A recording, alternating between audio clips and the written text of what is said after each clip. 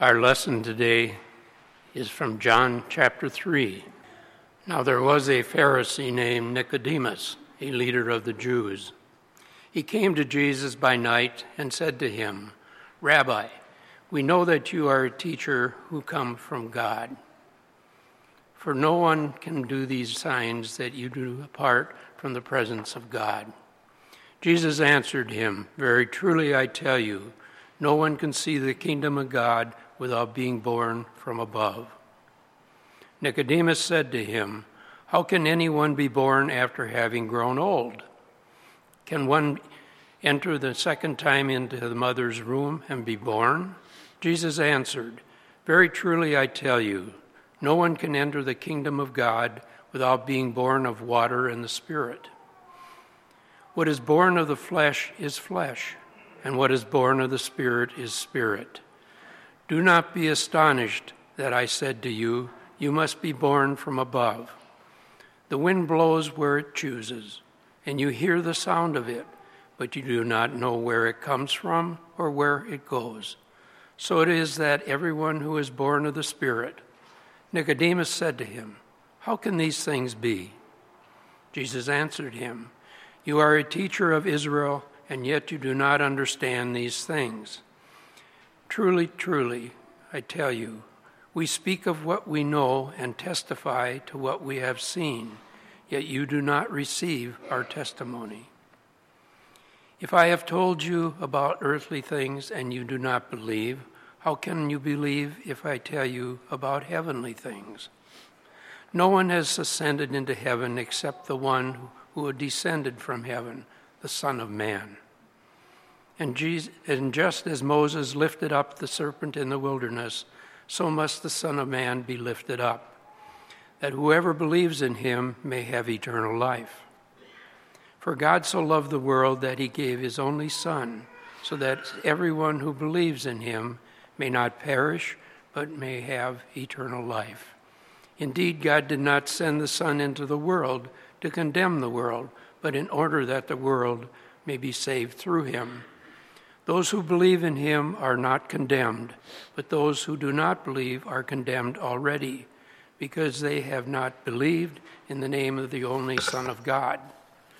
And this is the judgment, that the light has come to the world.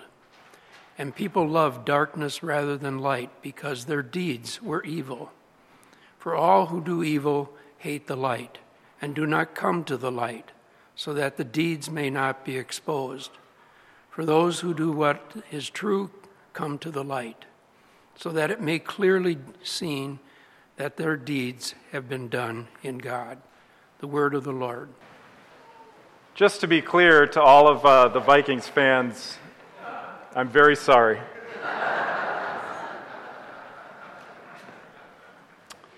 We'll see you next year. Let us pray. Gracious and loving God, stir up your holy power and come. Send your Spirit into our hearts, our minds, our souls, and our ears, that we might hear a word for us today anew, and that we too might then live out that which we believe. In Christ's name we pray. Amen.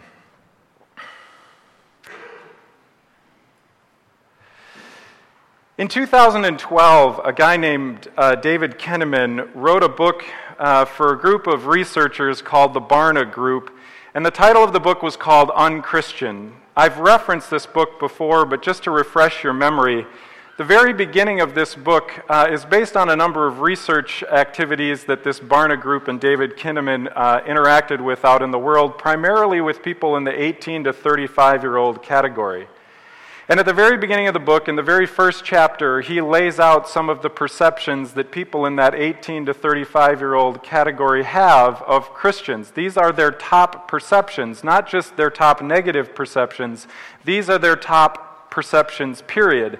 3 of them are hypocritical, judgmental, and anti-homosexual. These aren't just their, perceptions negatively. These are their top perceptions of, frankly, us, you and I. Hypocritical, judgmental, and anti-homosexual. The reason I bring this up is on Thursday morning, Carrie Miller hosted a panel discussion out in Baltimore earlier a couple of weeks ago, where she gathered together some religious leaders and a number of people in that age category, 18 to 35, and some others. And it was an incredibly sobering conversation. The very first question that they dealt with in that conversation was asking about feeling judged. And the young millennials in the audience came out of their shoes to describe how when they are interacting with other Christians or even find their way into churches, they feel judged. They feel that Christians are hypocritical. The title of the conversation is, Will Americans Continue to Lose Faith in Organized Religion? Happy day brightener at 9 o'clock in the morning to listen to in my car on my way to church where I work. The fastest growing people in America right now who describe their religious orientation describe it this way. The question that they answer and check on the box is none, meaning I have no religious affiliation. Unfortunately, our researchers have now started to call them as a group the nones, which is confusing because we don't have a lot of people running to the monasteries. And they're the nuns, N-O-N-E. But what really caught my attention about this conversation on Thursday morning was another group of researchers who have recently identified the age at which our children become disaffiliated from church. It's 13 years old. At 13 years old is when our children start to articulate that they are beginning to pull away from faith in general and their churches in particular. That's a sobering thought. I think for me and for all of us, it caught me as just hitting me square in the eyes that I need to think harder and I need to think of more how to help and how to respond. So in part, this is my response. Taking a deep breath, coming maybe in the middle of the night, I confess, we as people of God, at least I know for myself, I am both hypocritical and judgmental. Now don't get me wrong, there are times in my life where I have responded to the angels of my better nature. I have been generous and helpful. So have you. But when I get right down to it, oftentimes I can't even live up to the bare minimum expectations that I have for myself, let alone any expectations that God might have for me. I admit that on a pretty much daily basis, before I even roll out of bed in the morning, I've probably not lived up to even my own expectations. Did I brush my teeth before I went to bed? I can't remember. That's, like on the basic list of things to do before you hit the pillow at night, and I'm not sure I did it. Let me give you a little example. So this past weekend, I got the chance to go out to Colorado and ski. And thanks to the Minnesota weather, we were delayed in Steamboat for a night. And actually, we got shipped over to Denver. We're on the plane with a whole bunch of families, actually, two in particular, who it turns out live in Victorian Mound, not far away from me. We get put back on the airplane and flown over to Denver, and Delta, thanks be to God, puts us up in a hotel. Well, puts everyone on that plane up in the same hotel. And there are about 13 or 14 or 15 of us that all have to get into a shuttle that's about the size of a guitar, and we have to put all of our luggage in that van as well, which means these two families have their skis, their kids' snowboards, their kids' snowboard boots, their boots, somebody else's boots, my boots, our skis, their luggage, and everything else has to get in this tiny little van. Well, I decide I like to be helpful. I'm helping getting everything put into the van. I put on the skis and the boot bag and the skis and the boot bag and the skis and the boot bag and another ski and more boot bags and more stuff. And we get it all in there and we all get on and the family's sitting down there. I have snacks in my bag because why? I always have snacks in my bag. I'm passing them out to the 2-year-olds and I'm feeling pretty good about myself and my life. Some guy, last on the bus, gets on and he's talking on his cell phone, and the door closes, and now we're back in the dark again, driving down the road. And as we're driving down the road, the guy in the cell phone is also standing in the front of the van, just like I am, and as we sort of turn a corner, one of the pairs of skis that we've leaned up against the wall starts to come out a little bit, and I have to reach past this ding-dong on his cell phone, push the skis back up against the wall so they don't hit the driver. It happens again. The bus turns, the skis come out, I push them back, the guy's still on his phone, and my thoughts go something like this. Hey, jackwagon, why don't you pay attention? There's a whole group of kids back here. The skis are about to hit the bus driver on the head. I don't know who you're on the phone with, but hang it up.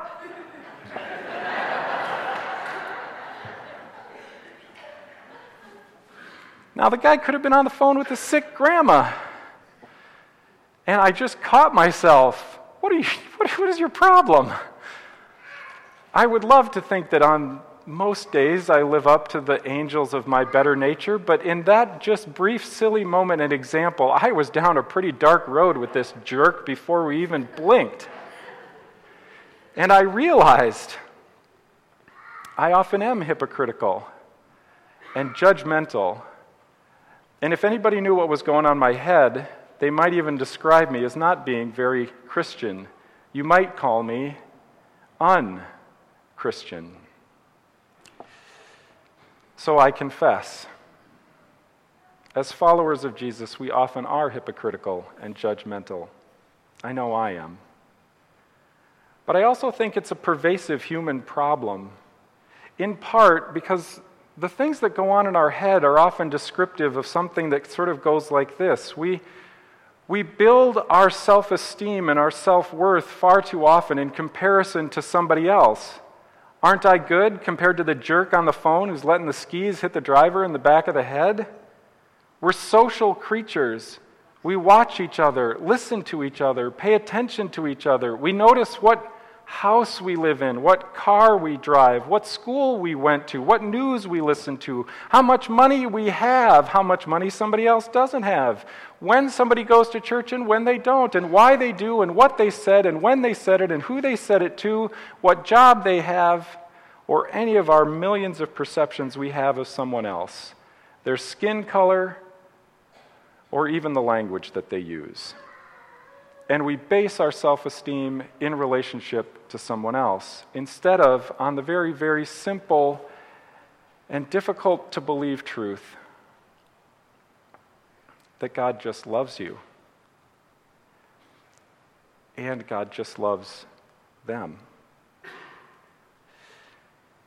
Can you imagine how our positions toward each other might soften if somehow that truth actually grabbed us deep down inside and we really believed it?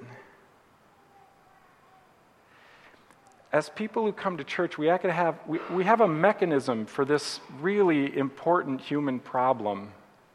We call it confession and forgiveness. We do it regularly, once a week, in fact. It's designed to attack this very, very simple and fundamental issue that human beings have. We say, I am in bondage to sin and I cannot free myself. Sure, sometimes I live up to the angels of my better nature, but oftentimes I am a judgment machine, left and right, right and wrong, up and down, black and white, in and out, good and bad, saint and on the phone jerk sinner. And then thanks be to God, some fellow knucklehead, sinner and saint stands up in front of all of us and says, as a called and ordained minister of the Church of Christ and by his authority, I therefore declare to you the entire forgiveness of all of that stuff. You are known and you are loved. And that's how you are defined. This is a backwards sermon in that I find a lot of this in the story of Nicodemus. Nicodemus comes at night. I don't know why he comes at night, in fact. There are lots of reasons. All sorts of commentators give a million reasons. Maybe he's sneaky. Maybe he wants to hide. Maybe he's curious and he doesn't want to be embarrassed. Or maybe some commentators say this is a professional courtesy. After the teachers are all done teaching during the day, then all the teachers get together and have coffee and beer at night in the cover of darkness so that nobody overhears them having conversation. We don't know. But what I noticed about Nicodemus is that he doesn't come with a question, he comes with an answer. He comes with an assertion. And I don't know how that assertion is positioned in his head, but the moment that he utters the assertion to Jesus, Jesus pushes him down and knocks him off his feet and knocks him off his bearings. Jesus says, no one can see the kingdom of God without being born again. What? It's like a non sequitur that all of a sudden he lost his footing and he can't stand up quite straight. What are you talking about, being born again? Like getting into my mother's womb and being born again? That doesn't make any sense. And then Jesus says, how can you be a teacher and not even know these things? The problem with hypocrites and judgmental is that we often come believing we know more than we actually know. Or maybe thinking we know more than we actually should know. And the reason why it's a problem is because it hurts. It hurts the person saying it, and it hurts the people hearing it. Let me give you a little bit of an example of what I'm thinking about here. So I went out, I did get to go out to Colorado and went skiing. And if any of you have skied in the Midwest, and I even heard somebody who was from the East Coast skiers are like this too. We're used to skiing on really nice groomed icicles, where all of the snow has been packed into the hill, and it's one nice uniform sort of blanket of corduroy, they call it. And the nice part about that kind of skiing is you can be really pretty. And I like to ski pretty. This might surprise you, right? But in blanket corduroy like this, you can just make nice, easy turns, relatively unencumbered. The ground beneath your feet is highly predictable, and you can just sort of turn, and oh, isn't that nice and predictable and clear and easy? And then, when you get to Colorado and it snows 10 inches, all of a sudden everything is out the window because it looks very different. As you're going down the mountain, all of a sudden there's a mound of snow. Oh, can't turn here. And then there's another one. Can't turn here. All of a sudden everything becomes incredibly unpredictable, and you have to be more flexible, more uncertain, and less in control. And strangely, even for a control freak like me, it's a lot more fun. I think our faith needs to be a little bit like that these days. Less declaration and more open, honest confession.